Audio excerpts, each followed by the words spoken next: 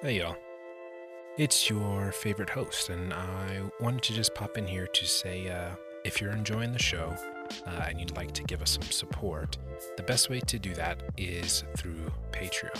I've launched the Patreon with a couple of tiers. There's a $3 tier which gives you access to the Discord, and you come hang out with me and the other friends inside of that, and just kind of talk the show, talk a bunch of different nerd stuff. And then there is another tier, an $8 tier, where you can get early access to episodes ad-free. You will also get free access to all micro RPGs that I create in the future. Yeah, so again, thank you so much for listening to the show.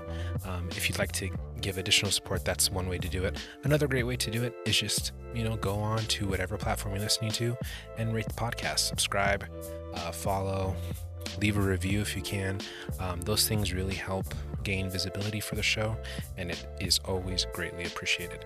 Link is in the description. Thank you so much, and back to the episode.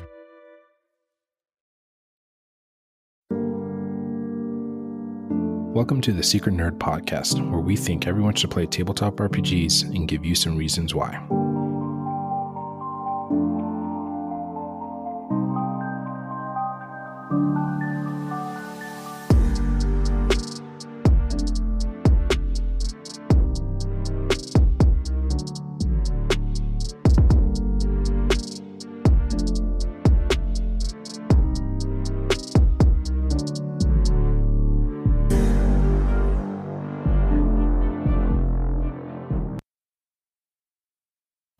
Well, for today's episode, we got another fantastic guest. This gentleman and his friends started a podcast this past September during the pandemic. If you want to go ahead and introduce yourself. Hey, how you doing? I'm Jazz. I play a character named Fate, an elf wizard on the Gimme the Loot podcast. Heck yeah, man! It's been a lot of fun. Just once I learned about you guys, started listening to it. We don't have a lot of actual play podcasts that have Black folks in it. So it was cool to see when I saw that. So, but yeah, before we kind of talk about the podcast, what was your background into all this stuff? Oh man, my background. So I'm like that weird jack of all trades nerds. Like I'm kind of everywhere in it. I'm real. I like my anime. I like my fantasy RPGs. I like my comic book stuff. I'm Greek mythology, all of that. So nice.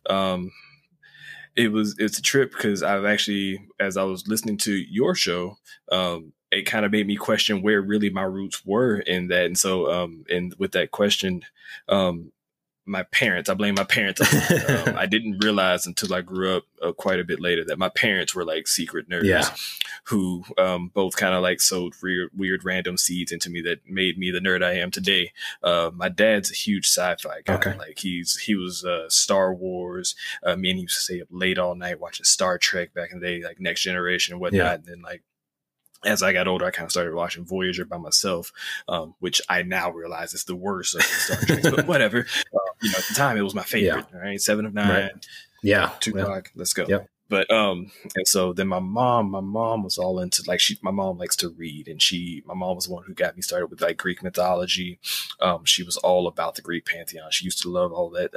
And then like she was very much into like Asian inspired fantasy literature. Also, There was this one story she used to read to us over and over again as a child, Tiki Tiki Tempo or something like that, I believe was the name of the story. But then going from there to video games, stuff I encountered in school, and then getting moved way out into the boondocks out in the country in like my middle teen years. And then there kind of getting introduced a little bit to like things like Magic the Gathering, D&D, stuff like that. And, kind of hitting that same kind of stereotypical wall that we as, Black nerds run into, where it's like, you're not supposed to be into this. Yeah. You get it from both sides, where it's like the Black people you're around tell you that you're not supposed to be into it. And then the white people that you are around who are into it don't really understand your place in it. And so you kind of get this weird, like you're on an island by yourself type situation. Yeah, for sure. It's absolutely. So then coming into my adulthood and just kind of realizing that I don't really have to give a damn what everybody else thinks about me liking this. I've just kind of like really full bore, just jumped right back into all of it. And so now, with the way society and the world has changed here in America, everybody's into it. And so like, I'm introducing all this stuff to my wife and to my kids. And so this is just my life now. Yeah, absolutely. That's cool, man. And you grew up in Texas, is that correct? Yeah. Originally out of Dallas, Texas, okay. And then moved out to the wild East Texas, which is different. Yeah, that's probably the best way to say it. If you've listened to our podcast, our DM Turner is actually, which was funny because we didn't know each other prior to the podcast, not much prior to the podcast, but me and him were actually kind of grew up in the same type of area. So when I started reminiscing on my misadventures out there, he's like, yeah, that's pretty spot on. Yeah. I've only been out there one time. It was for my old job. And I went out to a little town called Ben Wheeler, Texas. And it was interesting. It was either like just people, there were some for sure people being polite, but there was either like just veiled racism or just like people just look at you different. And it was some of the you've got like there are genuinely sweet people who do not care about anything like that at all in East Texas, but the population of those people is much smaller to the people who do care. And then it's really a matter of, are you in one of those areas where it's like it's veiled racism, or is it just like, nope, we're right here in your face? And so some towns you're in, it's mostly veiled, and other towns, like there's an area, I'm not going to say the bigger city that's around, but there's a small community out there called Coon Creek. Oof. And it's all spelled with K's. Yeah, so that's a whole city. Yeah, that's brutal. Yeah. They, but then they'll go and root for the Dallas Cowboys, with their black Sunday, quarterback. And every Sunday, die hard. Yeah, I love them. So, that's just crazy.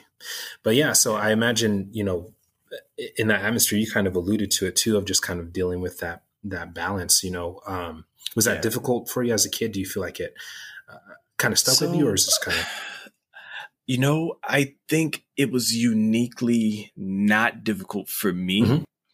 And it was because of my parents. Yeah. Oh, that's, like, that makes sense.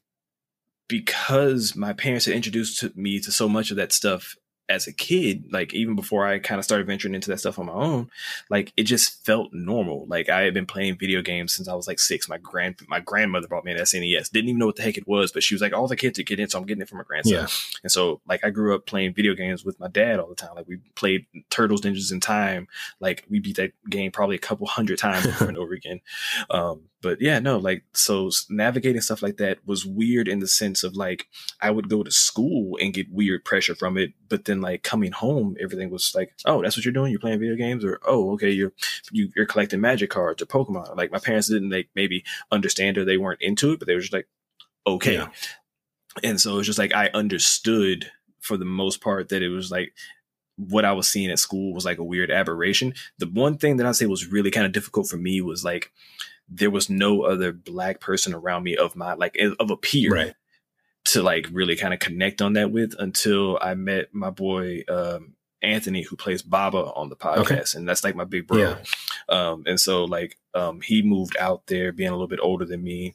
And then it was literally probably like a year and a half of knowing it before, like we actually made that connection of we were both kind of into this stuff. Yeah. And then when I was explaining to him kind of the same type of social, situation I was seeing at school, and like I had actually tried to get into a campaign with some white guys at the school, and that whole thing went sideways. There's a episode a little side episode of our podcast where we do DM splaining, where we kind of touch on subjects here and there.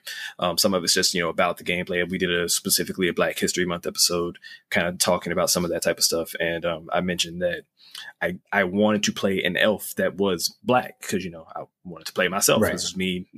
And I literally got told that I could not play an elf that was Black because elves were not Black in the game. It's just like, okay, but we're all like imagining stuff, right? Like that shouldn't be, like, they've literally just told, no, it's not happening. So like, I didn't realize that was something that kind of stuck in my head. Like when I joined the podcast, I literally like just not even really thinking about it. I asked the DM like, hey, I'm going to play a Black elf. Is that fine? And he was like, what the fuck? Like, why would you ask me that? Like, yeah, it's fine. And I was like, oh, it's like, just making sure, I guess. All right. Yeah, no, just, so. Yeah.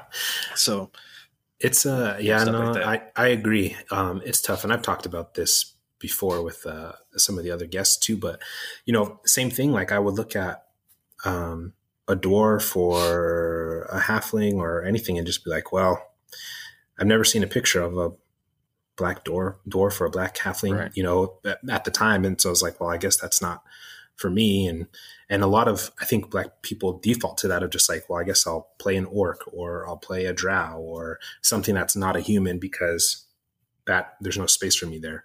Right. And I'm sure that there's some people out there that, had a safe group and the self-awareness to just go, well, fucking, I'm just going to make it what it is. But then there's a lot of people, like you said, where you get told like, no, you can't do that. And right. So, I mean, it's just kind of a crazy thing that we have to deal with in a game that everybody loves, and right. When did you start playing tabletop games? Was it like in high school or was it not till you were older? So yeah, that was my first kind of voyage into that was in high school, probably 2002, 2003 or somewhere around there.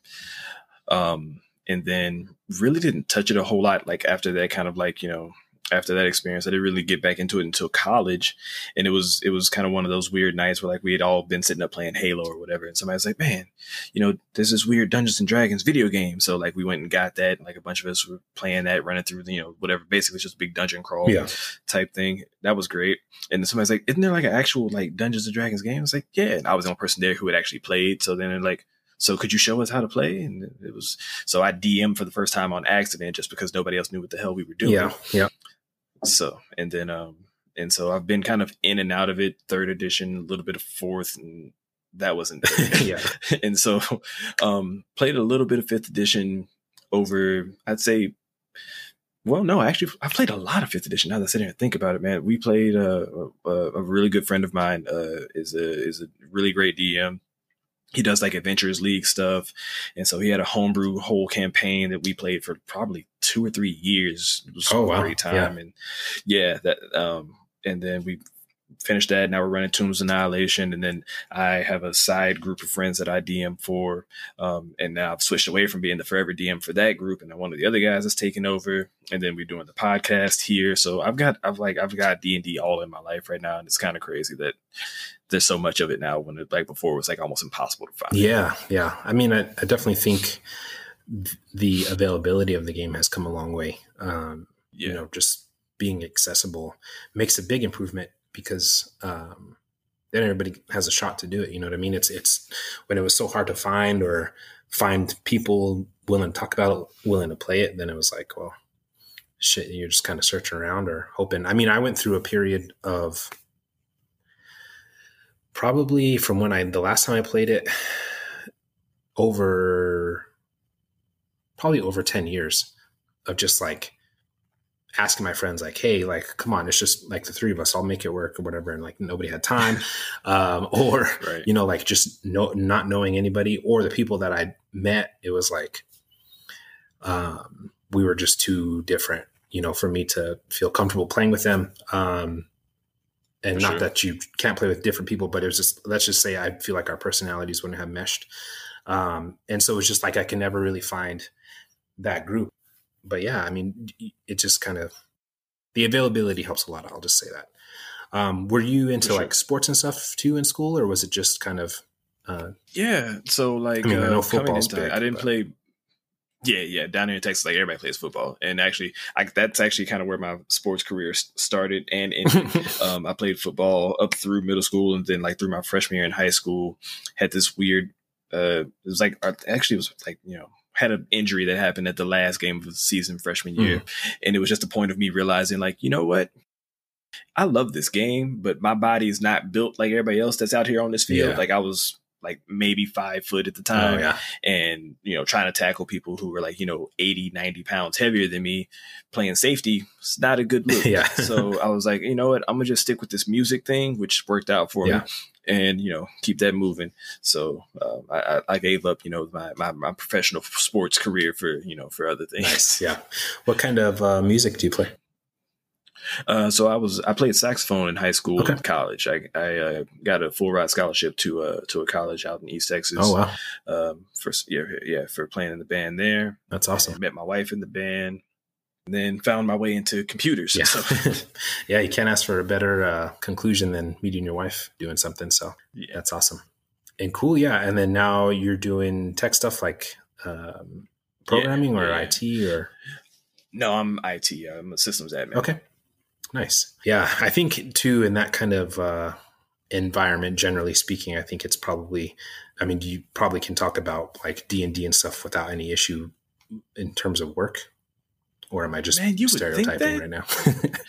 Right. I mean, that you would think that that's true. I have found like maybe 5 people in like my entire 10, 11 year career of IT, like maybe 5 people total that are like, hey, you guys play D&D? And the rest of them like, nah, man, that's just not something. But when you find those 5, like it's instantly like, okay, we're friends now. And like, yeah, that was the end of it. So like, I still like, even though I've moved jobs since then, I still stay in touch with a couple of those guys. Like, yeah. So I think that's pretty cool. Definitely makes a difference there. And so have you always played D&D or have you tried other systems out at all? I've mostly only played D&D. I'm trying to think. There was one other TTRPG that I tried out. I want to say somewhere along the line, somebody tried out like a tabletop Star Wars RPG. Oh, okay. And I cannot for the life of me think of the name of it. It was somewhere in college after I kind of showed a couple of guys D&D. Somebody came back with, brought it to the apartment like, hey, I have found this one. We should check this one out. And so we tried that one, but I don't think it went real far with that. Is that Edge of the Empire or whatever? I think that was it. Do you have to have like the special dice? Yeah, it had weird ass. Yeah, okay. Yeah, like I said, I think we played maybe 1 or 2 sessions of it, and I was like, eh. And then I also had kids early, so like I was kind of the inconsistent player at that point. Oh so. Yeah, it makes it a little tough. Yeah, I talked about it a lot, but I my kids affect my schedule, so which is not bad. I mean, I want to be there for them. I don't care, but it's just like, you have to have the right kind of group around you to say like, cool. Yeah, we understand family first and right. Figure it out later. So how has that been now? At the time of being like, okay. Oh, now? Well, at the time of being 18, 19, having, toddlers, nobody understood. So it was like, whatever, I'll excuse myself. You guys have at it. Now I'm older. My kids are older. They're self-sustaining. So now I've just got like all the free time in the world. So I can just get to go at it. Like, hey, you guys good? Cool. All right. I'm going to be over here playing D&D. Yeah. I actually, the group that I was telling you about that I played that 3-year campaign that we're doing Tomb of Annihilation now, mm-hmm. I'm actually my oldest 2 sons play in that campaign with me. Oh, that's awesome. A few of my friends. Yeah. So yeah, it's been a family event now. Yeah, that's very cool. Yeah, that's going to be fun whenever my kids are able to do it. When did you introduce, or when did you try to introduce tabletop to them? So I really didn't try to introduce it to them. They just knew that I was doing it. And they're like, so like you're gone like once a month or so for like the entire day. Cause like I would drive out to Dallas I'm here in Austin. So I would drive out to Dallas to go and play. And so I'd pretty much leave at, 8, 9 o'clock in the morning. I get back 8, 9 o'clock at night. And they're like, what are you out there doing? I tell them like, I'm out playing D&D, just me, your uncle and a couple of friends. We're just, we're chilling, having fun, playing a game, and I'd come back and tell them the story of like, all right, so this time the group made it into this dungeon and we had to fight this many, orcs. And then this person got dropped over here, but the healer came through with a clutch over here. So we got him back up. And then when we got to the end, we had to fight the big dragon at the back of the dungeon. But then in the middle of the fight, the cave collapsed in. So now we had to run back out and leave the dragon and get dropped all these rocks on top of him. It was crazy. And so like after me telling them those stories like 6 or 7 times, they're like, all right, so like, can we come? And I was like, so I checked with the DM. He said, yeah, bring the boys. So, that's how they started getting into it. That's awesome, man. Yeah, I think it's that's really cool to be able to share that with them and, have a group that's willing to do it too. How old were your kids at the time when that happened? So I think at that point, my oldest was like 14, 15. Okay. And so like my oldest 2 are 17 and 15 now. So. Okay. Yeah. So they were old enough to kind of understand some of the rules and things like that. Yeah. They're. I think these are like their second characters that they're playing. Actually, as I was kind of before I actually brought them in, I ran like a little small session for all three of my boys here at home and took them through that. They had fun with that, and up until my oldest son got them all TPK'd. So. Nice. Yeah, that'll happen. I've definitely had some moments in games where it's like, dang, I recently got a new dice tray and tower. My best friend had bought for me, and the first session we had after I got it, it was just rolling rocks, and I was like creating with with these velociraptors, and I was like, shit, you're about to kill these guys. It was looking pretty bad, and he was just quiet the whole time, just like taking crit after crit, and I was like, all right, it's your turn. Right. He's got like 2 hit points left, but no, yeah, that's awesome, man. So you kind of had this journey of kind of finding people and getting into D&D, and then playing some games yourself. Like, did it take a long time, do you feel like, for you to develop your DMing style, or was it kind of just... So I would say, yeah, I'm like the most reluctant DM I know. So according to everybody that I've ever DM'd for, they say I'm really good. Like, even like my friends who have like, I haven't DM'd for them, but they've like sat in on sessions while I'm DM for other people. And they're like, no, man, like, you're doing a good job. I don't find it fun from my perspective, because I always feel like I'm making it unfun for the players. But every time all the players are like, no, you're having a good time. But I'm a very much of a sadist. I'm a sadist DM. Yeah. So like, I lay out, I'm not real good with like the story, and I'm not I'm not great with the story. I do a decent job with story, but I'm not great with like NPCs. I can't do voices and all that. But what I'll do is I'll take the time to find a common thread with all my characters' backstories, give them a purpose for being where they are, and then set them out into basically nonstop, dungeon crawl after dungeon crawl, right? Okay. And I do a really good job, or at least I feel like I do a good job of making nice, elaborate dungeons and puzzles and combat scenarios. And so that's where I feel like, because that was the thing that drew me into D&D, was the combat. Like, that was where I really felt like I was having the most fun, was in the combat. So I tried my best in every session to get every player as close to death as possible without killing them. And sometimes I do kill them because of it. And so I always feel like I try and warn everybody, like, hey, like, I'm not trying to kill you. I want everybody to like experience that thrill of like being on the edge of, oh my God, if this combat goes one way or the other, like, we're all doomed. But still, you guys come out on top. And so keeping that balance is difficult. And sometimes I just feel like maybe I'm putting a little too much stress on my players. And so it's not something I overly enjoy, but I'll do it if somebody like really needs somebody to bring some D&D around. Gotcha. Yeah, I think it's definitely tough, because I know, like, for me personally, playing, I would say by far my favorite part is the combat and using, all those skills and modifiers and all that shit you put into your character in that sense. Right. As I'm growing in this game, I've definitely learned to love the role-playing side of it a lot more. And especially as I've DM'd, because it's so much of like, I could sit and have like just combats every session, and I know I'm happy, but I also want to like develop a story and things like that. So same thing. I do most of the time try to do voices. Sometimes it's the same voice for whatever group of people. Sometimes I try to vary it up, but it just depends on how I'm feeling that day, of like, skill wise, can I pull off different tonalities and everything else.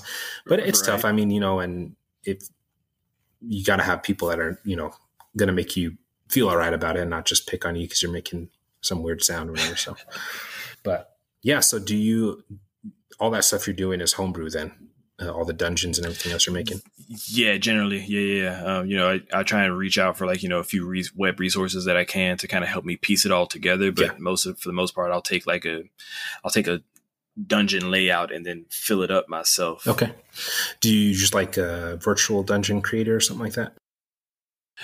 Yeah. Am I allowed to like shout out one of the sites I use? That's fine. There's a Donjon. Okay. Yeah. Donjon RPG tools. I use that for a lot of my dungeon templates, and then I'll populate them with whatever monsters or NPCs I need to have in there, and then I'll either, sometimes they'll come populated with traps, or if not, then I'll throw some in myself and go at it. Yeah, no, that's cool. I've never used Donjon personally. Bernardo, who was in my second episode, he DM'd us for a while, and he used it during his campaign. And I mean, it was cool the way it worked it out. I've been using Incarnate a lot. Okay. And that one, it's got the kind of like the painted style of maps and stuff. So I just try not to make them too crazy big, and then I have to worry about trying to figure out all that stuff.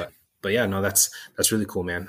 And so then you kind of did that. So how did you end up playing in this podcast and, working with Turner and all those guys? So that came around through my friend Anthony, who I mentioned earlier.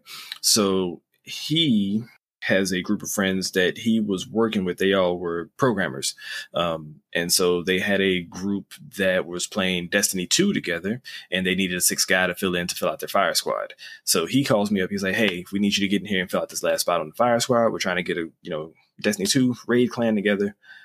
All right, F it. You had me sold at Destiny 2 raid clan. So that was us. And it was such a weird social dynamic between the six of us.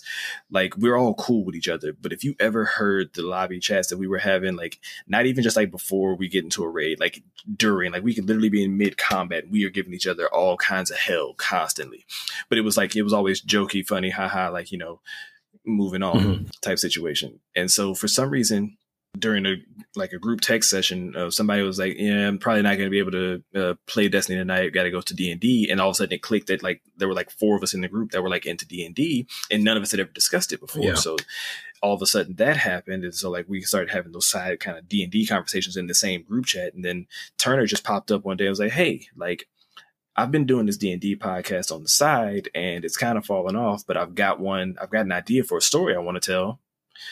Would it be cool if you guys came in and did another D&D podcast with me? And like, we all said, yeah, just thinking like, not much of it. We're just like, whatever, want to play some D&D. Let's go. Yeah. A couple of the guys who had literally never played, just kind of like, if we're all going to do it, then fine, we'll do it, get my feet wet with it. And then that was, I think, August or September of 2020. And so I don't know, like if you listen to our first couple of episodes, everything's real rough. The audio's not great. Turner was completely suited and booted, ready to go, like do a real professional podcast. And the rest of us were all just like dicking around, just trying to play some D&D. So that was how that whole thing got started, man. And it's been a trip, like learning this new kind of, I won't say new D&D, but learning a different style of D&D, playing it with more theater to mind, less, there's no miniatures, there's no tabletop in front of me. It's Turner painting this picture in my mind and then me trying to respond appropriately to the situation at hand, has given a lot of freedom that I think has allowed me to get better at role playing. Yeah. Because before, my role playing was just more about trying to find my way into a fight. Right. And now it's like, okay, this is a weird situation that I find myself in. How would this character respond in this situation? Like it's always been like, all right, what do I want to do? I want to start this fight so I can go beat up the next bad guy. But like in this real story that we're in, it's more so like, okay, how does Fate feel about what's going on and what would he do? Hey everyone. So during the recording of this episode, right around this time, I ran into a little bit of a thunderstorm, and with the rain and thunder, I ended up having to move rooms, but I didn't catch it in time before I ended up having to cut out quite a bit of the conversation. So what was kind of missed was just talking about their DM over at Give Me the Loot, Turner, and me just kind of saying he's got a different voice than what you typically would hear for podcasts. And then we start talking about trying to find other Black TTRPG players. And so that's kind of where we pick up. So I'm right there with you, man. Like it was crazy. Like I literally didn't think that there was anybody out there doing it. And then like we got started, and like even then, like I think I don't know if you know of the Three Black Halflings podcast. Yeah. So like I had heard of them, but I didn't know how big they were, or at least how big they were getting at the time. But like following them and then seeing everybody kind of, I think it was a easier way for like everybody to find each other as far as people of color that were also operating in the D&D tabletop RPG community. Like everybody kind of found their way to each other through them. And it was kind of cool to like see everybody be able to like, okay, I have found my people. Like, so I've been able to like, that's how I found you. Actually, sometimes I'll go to Three Black Halflings followers and just kind of scroll through and just be like, all right, here's some more. I found some, like, I start reaching out to people. And so I'm always just happy to kind of interact with more and more of us. It's cool to see that the community is thriving. I think that's true, man. I remember when I was initially coming up with this idea, one, I wanted to see who was out there. And I've been off social media for so long. Like I looked on Apple Podcasts and I just kind of was like POC, TTRPG, Black TTRPG. And I just found a bunch of stuff that wasn't necessarily that, other than other than Three Black Halflings and Makers Misfits. And I was like, okay, well, the other thing I wanted to see was who's out there doing this kind of podcast, talking to people about their experiences and stuff like that. And so Three Black Halflings came up again. So I started listening to it and I was like, oh, this is really cool. And, there's this kind of more centrally focused, I think, in that sense. But there are definitely comparisons. And I think what they're doing is fantastic. And like you said, it really does help bring everybody together when there's already that name out there that we can all go, oh, hey, I do that thing too, or listen to that too. So, and yeah, I've done the same thing. Just go on like who's following them and see. Surprising a lot of white people. Nothing wrong with that. But sure. That was a funny, the funny thing that I found. So yeah, it was a funny thing to notice. Yeah, it's like, man, that's just not quite what I expected this list to look like, but I'm okay with it. Let's go. Yeah, for sure. Yeah. So, but yeah, I think it. Same thing. It's just it's very cool to see that happening in that space, especially a show like you guys. I was talking to the DM of the stream Blackness and Dragons, and telling her like just how hard it was, like we were talking about, of just finding Black males that play, because there's just, even though there's a decent amount of diversity out there, it just seems like that's one thing that's just not, in my experience, it just doesn't seem like there's a lot of us out there. Yeah, no, I would definitely say that as I've kind of seen in the community more, it's definitely something that of course, it's more heavily dominated or populated by your whites. But then as far as you start moving into people of color, it's definitely people of color female and then people of color male. And it's not like a 50-50 split. It's definitely more like a 70-30. Yeah. And it's not that it's disheartening or anything, but you just kind of wonder like what it is that makes it so that we don't exist in that space. Cause I know a lot of people that I feel like should enjoy these types of things, but I guess either we're not exposed to it, or we're not, it's still a thing where it's, it's mildly questionable for us to enjoy those types of things. Yeah. I think that's a lot of the case, is just like, it's been so long where this has been such a, white male dominated hobby, to kind of transition somebody who maybe has always wanted to play these games, but just is like, well, that's clearly not for me, to be like, well, no, it is. Like, we have the Pondsmiths who made Cyberpunk and The Witcher RPG. We have, Wagadu, and we have all these amazing things out there we got to introduce people into. Right.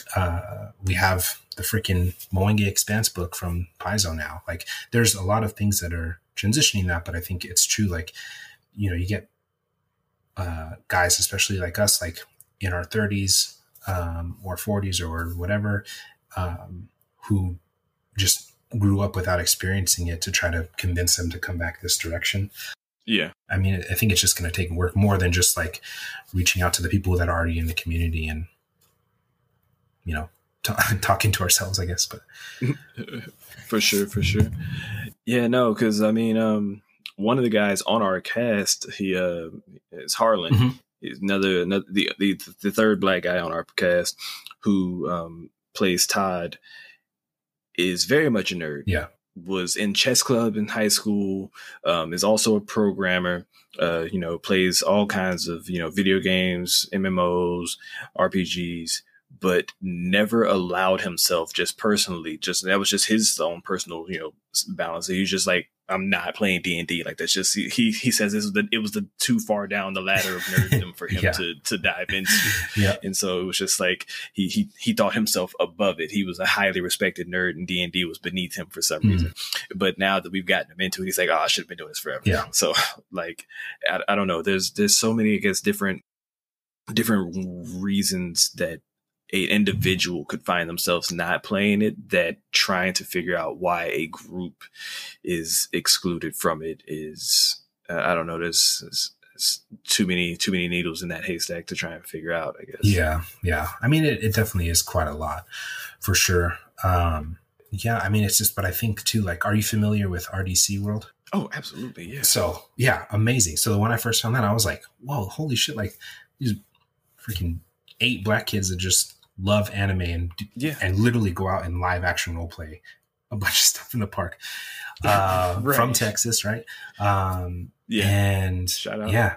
And I was like, this is amazing. But to me, I look at those kids and I'm like, those guys, I should say they're grown-ups by now, but like, and those men, and I guarantee you they would have a blast playing tabletop RPGs. Oh, absolutely. You know what I mean? But, right. Even that, like, they're so ingrained in that anime nerd culture now, like, and it's still something I've personally never seen them talk about it. And so, but yeah, I think that's just one of those things, like, you're already there. Like, it's a hop, skip, and a jump. Just, right. take that next leap. Yeah, no.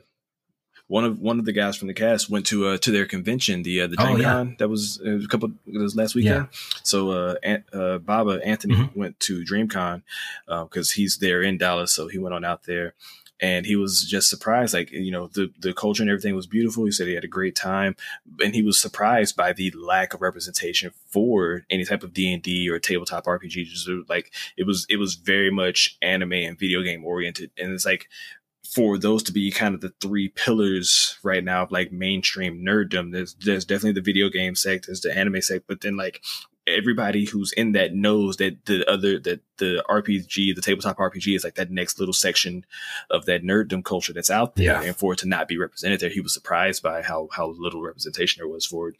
And so, yeah, I think that's definitely a thing that I guess within the Black nerd community is something that can definitely be brought up more. Yeah. And I think it's a thing that'll grow, as time goes on, but it is surprising that everything else has grown the way it has, and this hasn't, especially with the growth of D&D in general. Yeah, for sure.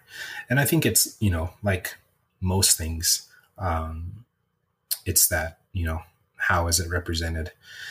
And when, I don't know if we just need to find a way to make it easier to find representation there, or what the case is going to be, what ends up changing that exactly. But I think, there's a lot of people like yourselves, like 3 Black Halflings that are doing Black Dust and Dragons, that are doing those things that are kind of like, hey, we're here, we're out here, we're doing it, we're having fun. Yeah. Like, we're being ourselves, we're not changing for this game or anything else. So, I think it makes it awesome that way. For sure. So yeah, with the D&D, you said you play a wizard now. Yeah. How are you liking playing a wizard? I know that's a lot of work. It's actually my first time playing a wizard. Okay. And I wasn't sure how I was going to like it. I tend to play more of like the martial classes in D&D. Like, my last character was a fighter. I've played fighters. I've played monks. I think my closest like really like spell casting class was like a druid. Mm-hmm. And I've done a ranger. But this wizard has been interesting because I play very much in the sense of I preserve my character's health as though it were my own health, right? Like, if my character dies, I'm dying, yeah. Right? So and wizards are so frail that it almost instinctively causes me to play as a coward. Yeah. To the point of like, I am just like, anything gets near me, it's getting fireballed. Like, it's gotta go. Like, I'm out. Yeah. And so, right. Like, oh no, I got hit. Like, something drew my blood. And everybody around me, sorry. Oh, did I burn you, teammate? And you over there? Well, you're still alive, all right? You good? All right. Well, the thing's dead though. Yeah. All right, we're all good here. Let's keep moving. Like it's actually pretty fun. The Sutton, because me being the only like real spellcaster, and I won't say the real spellcaster, we have a cleric in the party too, but I would say the more frail spellcaster, the guys that play the martial classes tend to hurl disrespect Fate's way, but then they seem to underestimate the amount of power at his disposal whenever he feels like it. So it's as far as like the combat versus the role playing, it's actually been a pretty fun little juxtaposition there. Yeah. Like our rogue, who is like our biggest shit talker, he loves to give me hell at every chance he gets. And so like there was one point in the story, if you get up to that episode, it's probably like episode 9 or so in the podcast, like he pisses me off and I just like, you know what, fuck you, and I just put his ass to sleep and walk off. Nice. Yeah. See, he got that power, that magic. You can't mess around with that, man. Yeah, so no, it's been fun. It's been a different, and so it's caused me to look at character builds differently, because I won't say I'm a power gamer, but I definitely am. Like, I like to min max some of my characters every once in a while. And so generally I always did it with all the martial classes, but now I'm like, how can I make some more magic into what I'm when I'm trying to chop shit? So like, now I'm looking at like Eldritch Knights or whatever.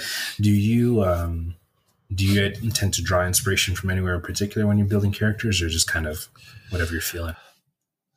I try to, whenever I'm building characters, I generally try to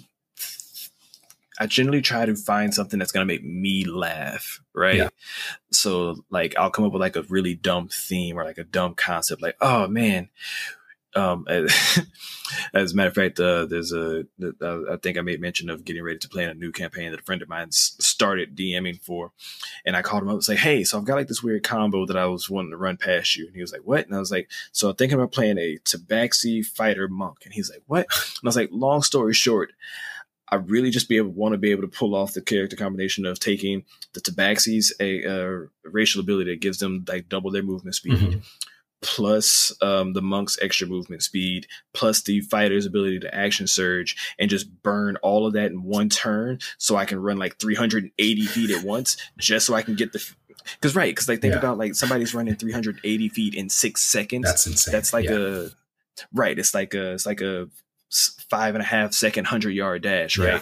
Like, it's ridiculous. And I was like, I just want to do that so I can get off that one meme about fast as fuck, boy. And he just like laughed and then hung up the phone on me. He's like, no, but like stuff like that is like how I like to like. I don't necessarily always play my characters like that, but that's when I go to start building stuff. I kind of have little dumb jokes in my head as far as that. I put together a Beastmaster Ranger that was the combination of Chris Pratt characters. So it was Star-Lord and the guy from Jurassic Park. Oh yeah. So I named him Beast Lord, and then he had an axe beak because I couldn't get a raptor, so I went with a blue feathered axe beak named Azula, named after the blue raptor from Jurassic Park.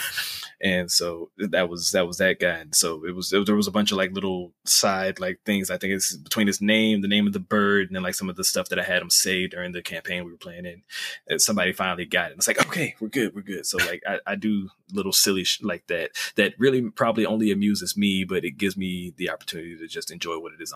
That's the best part, is just going out there and having fun anyway, and messing around. And what was was there a joke concept behind Fate? Ooh, so I want to say, but I also don't want to spoil anything. So yeah, basically, I guess I can say this without ruining. And you know what? I hope I'll put this out there, and hopefully some of our listeners will try and come to you guys so they can hear this. So Fate's a college student. Okay. And he's actually still in, like he's graduated. He's got his he's got his bachelor's or whatever, and his master's, I guess. And so he's having to go out to get his thesis together. He's looking for information. He's trying to learn more about the way the world works and about the way magic works throughout the world. And he's got to get enough information to come back and put together this huge thesis and deliver this information to get his doctorates. And so once he accomplishes that, he would then become Dr. Fate, which of course the DC character Dr. Fate, and then my character Fate also rocks the Ankh as his focus for he rocks an Ankh on a necklace for his spellcasting focus. Nice. So that was where I did with that. That's pretty cool. Yeah, I like that. That's cool. Yeah, man. I think that's, you know, and that's what I mean. Like, you know, as far as getting new players into it too, I mean, there's so much fun stuff like that that people don't realize, you know what I mean? And that's what makes the character creation process so much fun. You know, I know I'm guilty of doing it, of just like constantly building characters. And I've seen, you know, especially now on Twitter, like there's so many people that are just like, oh, I literally just get on this and build characters all day, and I have hundreds of them built up or whatever. It's just like, you're never going to play all those. I'm definitely that guy. Sometimes I'll just kind of catch like a random idea that I run through. It's like, oh, hold on, I got to put that. I've got the little app on my phone that I can just kind of knock them out real quick. Yeah. Get a character built up in like 10 minutes. And I'm like, all right, I'll save that for later. Yeah. Yeah. And now with my home game, because we play Pathfinder 2e, so I'll use, you know, they have different apps and sites, the same thing. Path Builder or Wanderer's Guide for anybody who's trying to learn some Pathfinder stuff, and same thing. But so now as the GM, I'm like, all right, what villain can I create now? You know what I mean? And, or a higher level NPC that, you know, maybe can help them with this situation or whatever it is. So, but yeah, it kind of goes in that same vein. And then I get to learn, you know, about the classes, and it helps to learn my players' classes, because as I'm, you know, building it, then I'm like, oh, okay, now these things make sense, or I understand this feat tree, or whatever the case is. Of because in Pathfinder you have way more feats. Like you get class feats, you get skill feats, and then you get general feats, and it kind of changes every other level or whatever. So you can have a bunch of crazy different skills essentially that kind of play into what you're doing. So it's pretty cool that way. I love D&D too as well, I should say, but Pathfinder has definitely been my new love, because it's just all the variations of the classes for one. But Pathfinder, they have the just all these different crazy options, and it makes creating characters a lot of fun for me. And once you learn the mechanics of it, it's pretty quick to put together, same as D&D is. It's just, you kind of learn, you know, different things of how your action economy works, and then there are a lot of conditions that affect you in different ways. So it's one of those things that's like everybody has the system for them. I can be pretty system fluid now with the two of them, but Pathfinder's the one I'm playing now. So I have not played any Pathfinder. This is actually like the first, like, anytime I've had to like sit and talk to anybody about it, but it actually sounds kind of like right up my alley, because I like to sit down and do like crazy character customization stuff like that. And especially the more options I get, the more I can kind of try and find my little niche within stuff, especially, you know, doing like, you know, weird power builds, or just like weird, like tweaked mechanic builds. Like, hey, if I do this, it'll trigger this. And then if I come over here and I've got that on me also, then it allow me to do this, and that. And then, you know, it's like I said, with that 380 foot sprint, like, you know, so I love stuff that gives me the ability to kind of find weird things to do like that. So I'll definitely have to check it out. Yeah. And there's a lot of cool. So like when we originally did it, it was just going to be my best friend Miguel and I, and then we ended up adding somebody in. But, you know, there's options that you can do, like dual classing. So you level up two classes at the same time. It's, you know, instead of multi-classing. Yeah. So that was an option that I was going to give him. Then like a DM, let's say you're like on doing a pirate campaign, you can just give everybody a free archetype of pirate, and they can level that up alongside of their normal, however they built their character. So, there's really cool stuff. And then there's one of the game designers, Quinn, he is developing a thing to do solo play.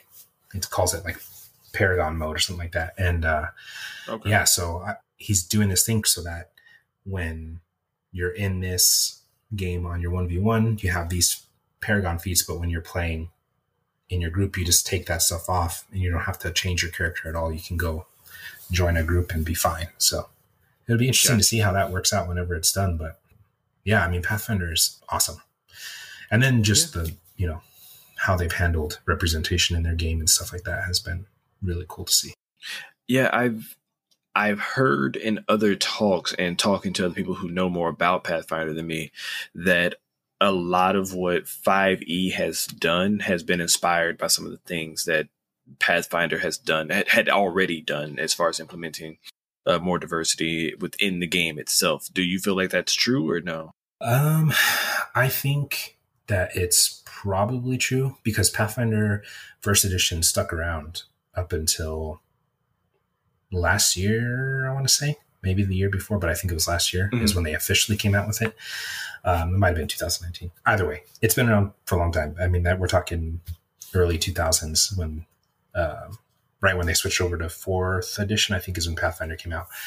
And so they've just been building on that same thing. But the world that it's built in has always had all these different cultures.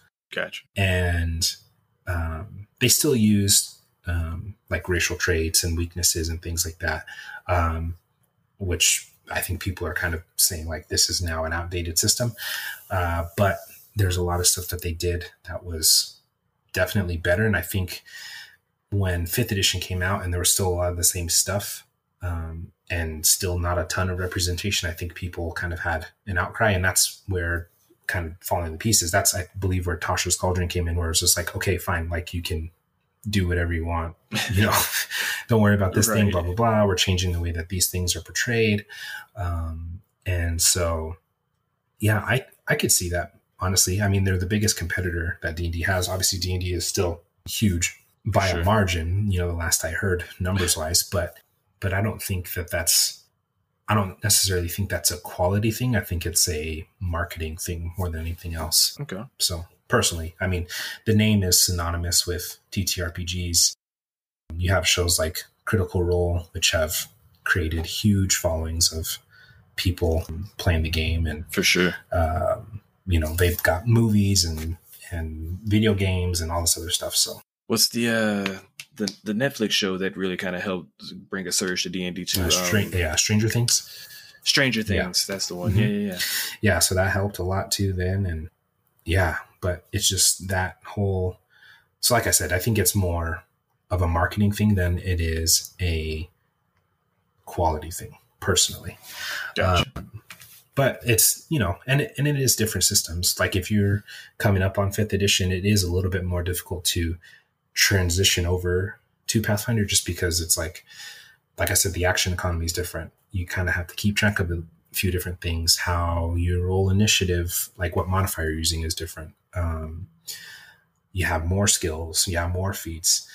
So when you're looking at it all like, holy shit, if I get this character to level 20, I have to keep track of all this stuff. Like, well, most people don't start out that way, right? You start with your first level, you build it, and then you have, these things. And then you get your 1,000 experience points, and then now you can focus on a couple other things. And same as you do with the D&D character of just kind of building and building. So, I mean, it's definitely a lot of fun. As far as you guys' stream that you guys are doing, that's like a talk show, you said? Yeah. Okay. So what is that content like? Basically, what that spawned, how that whole thing got started was we have a Patreon now also. And so we were having a conversation on our Discord channel that some of our patrons have access to.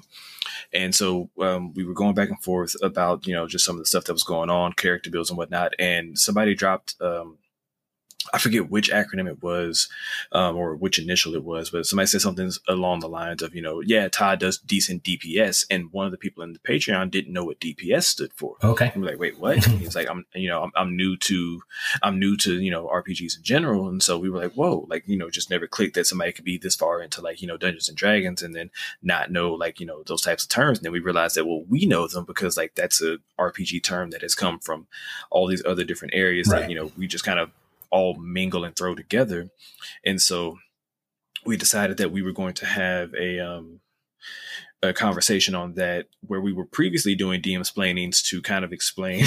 It started off as a joke because we did our first DM-splaining, not as a stream, but just as a podcast record session where we explained to our rogue how to play his rogue, because it was literally his first time playing D&D ever, and he was still super confused on what the hell's going on. So we did like an hour of talk trying to teach him how to play the character. Nice. And so we've done a couple sessions like that. And so we were like, okay, we're going to do the same thing, but just we're going to get like this long list of like all these acronyms and initials that, you know, that are thrown around all the time in RPGs. And we're just going to talk about, you know, what those mean, how they operate, where they came from, stuff like that. And so we decided we're going to do it in a stream. And so we all got to, you know, we picked a night and started doing that. And so we've done different RPG and D&D related topics. So like the first one was over those acronyms, and we did one over spellcasting in D&D. I think the one we just did tonight was over the D&D martial classes. Mm-hmm. So like we covered like fighters, rogues, monks. We didn't touch on rangers or paladins. We also hit barbarians. Forgive my aggravated sigh. Our resident barbarian of the party got to have a little bit of a bragging right because we had a PvP tournament amongst the party. Oh yeah, yeah. So that's funny. So, but yeah, no. So we just try to inform our listeners, and you know we're generally, you know, screwing around while we're having these same conversations also. So like, you know, I won't say it's our same brand of humor that we have like on the podcast, but we're just trying to be ourselves. And so, you know, we're a 50-50 cast of you know, black guys and white guys, and so like it's funny because like, you know, our jokes get thrown in there and you'll see half of us laughing and the other half of us don't. And then like, you know, there'll be a random song reference mentioned and half of us catch it and the other half of us don't. And you're just like, all right, well, you know, we got you, you got us, let's keep moving. Yeah. That's funny. So, very cool. But no, that's how our streams go at this point. And then we'll probably do some more topics as things keep going. Yeah. So you guys did a PvP thing. Was that just a free for all? No, so we actually we all 1v1'd each other. Oh, okay. We had the 5 of us in the main party of 5 from the podcast, and we had one special guest to round out the tournament to make it a 6-man tournament. And then we all had a single 1v1 against each other, and it took a couple rounds to kind of get it all taken care of. But you know, best record at the end of it all wins, and so our barbarian went undefeated. To be fair, I was the closest to beating him. Nobody else even got close to beating him. Yeah. I was the only one who got close to beating him, but I still lost. So I got to ask, did you not prepare Levitate that day and just get off the ground?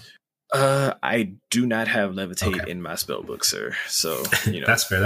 I did hit him with I hit him with a solid hold person, and unfortunately, just, you know, the dice rolls were in his favor. He broke out of it before I could get the next spell off that I needed to get him, you know, get him where I needed him. And I really got screwed on just, you know, because we rolled dice for map positioning, and I ended up literally starting right next to him. Oh shit! Which is the worst place for a mage to be while playing a barbarian. So like, it's like he won initiative, and we're looking each other in the face. Yeah. Well, shit. and he only needed to hit me like 2 or 3 times, and it was a wrap. And so like the fact that it even lasted as long as it did was just a miracle on the fact that I was able to get a whole person off on him. So, but no, and he's also our most veteran player. He was, like I said, he's the guy who introduced me really to how the game should be played. So, but no, it was all a good time. We actually got him a trophy, so we had an unboxing today for his trophy during the stream. So, and then he gets his bragging right is that anytime during the podcast now, his character can holler out something about being the champ, and we all have to acknowledge it. So yeah, no, it's a fun little show, man. Like we have a good time with it. We try to be as chaotic as possible without destroying the DM's without destroying Turner's, destroying his world and the story he's trying to tell. Yeah. But I think we do a really good job of just sidestepping him and then coming back to the main thing. Nice. There's been, I think, two episodes of the podcast, at least at this point, where he like accidentally dropped like not even a clue, but like he was just like, trying to set a story beat, and then like we all key in on like a certain phrase, and then like took the story completely off rails, and it would take like the rest of the entire episode for him to bring it back together. So nice. So yeah, I think we've done that to him at least twice at this point. Oh yeah, I mean, players will always find some way to change what the expectations are. So, but I think that's what makes it fun too, especially if you got a DM that can improvise and, kind of work you guys back, like you were saying. Yeah. And then speaking of PvP, the last thing I want to talk about was you kind of hit everybody up on Twitter trying to get some group PvP going. How has that been working out? Yeah, man. So our original PvP tourney, our Patreons loved it. And of course, we, being just people, especially given our group dynamic, are all uber competitive for no reason. So we're all wanting rematches and stuff, right? And then somebody threw out the idea of like, what if we got into a fight with like another party? Like, what if we went like 5-on-5 with like another podcast? And so like we kind of started throwing that around. And then our Patreons, we this is the same in our Discord channels. They were like, oh, that sounds amazing. Like, what if you could get so and so, and what if you can get so? I just said, you know what, screw it. And so I just got on Twitter one day. I was like, hey, listen, we've got an idea. I went to every name that I could think of, whether it was people of color or not, as long as I know that you have a D&D podcast and I know that you're not an asshole, or at least I think you're not an asshole. Right. Yeah. I can't say that I've listened to everybody's podcast, but I do my best to try and check on who I can. Yeah. And so I just went on like a tagging spree and tried to hit up as many people as I can. I actually got some pretty good responses. So I'm hoping that we can get like a 10 or so podcast together. Turner's wanting to do a 2v2. I'm trying to convince him to do a 3v3, but we're going to definitely do something with with as many people as we can, and we're looking to try and find an impartial judge that can be our referee for the whole thing. But yeah, no, we're gonna try and get some D&D podcast on podcast. Doesn't even necessarily have to be podcast. If you know anybody out there that's doing a D&D YouTube channel or a D&D stream, or just anybody tabletop RPG related who wouldn't mind getting in on the action, man, like bring it on. Let's go. I'll say if your podcast didn't have enough for a group fight, maybe send up your best challenger and make them fight our champion, right? Yeah. Let's see what kind of chaos we can make happen. Yeah, man. I think that'll be fun. I'm not exactly sure date wise when this will come out, but we're probably looking at about a month or so. So okay. If this still hasn't happened by the time that this comes out, then everybody be ready. Yeah, no, we're still working out our details on that. And then, like I said, I think I've got maybe 3 or 4 people, yourself included, that have kind of responded back to it positively, saying they love the idea. So, and then we're going to keep reaching out. I'll probably do another tag spree maybe this weekend or something to see who else I can get. Jasper, if you're listening, yeah, I want to try and get somebody from the 3 Black Halflings to maybe come through and be our referee to really try and get this thing done right. So yeah, we'll see what we can make happen. Heck yeah, man. That would be awesome. For sure. Well, cool, man. I really appreciate you coming on and talking to me, and it's been awesome getting to know you and meeting you. So this is really cool. Likewise, sir. Yeah. Thank you. And yeah, I appreciate it. You too, man. Thanks for having me on. Thank you so much for listening. I hope you enjoyed the show. If you would like to reach out to us, check out the many options on the Anchor app or anchor.fm on your browser. You can also reach us at secretnerdpodcast@gmail.com. Make sure to subscribe to the show, and if you'd like, leave a review to help us grow this thing.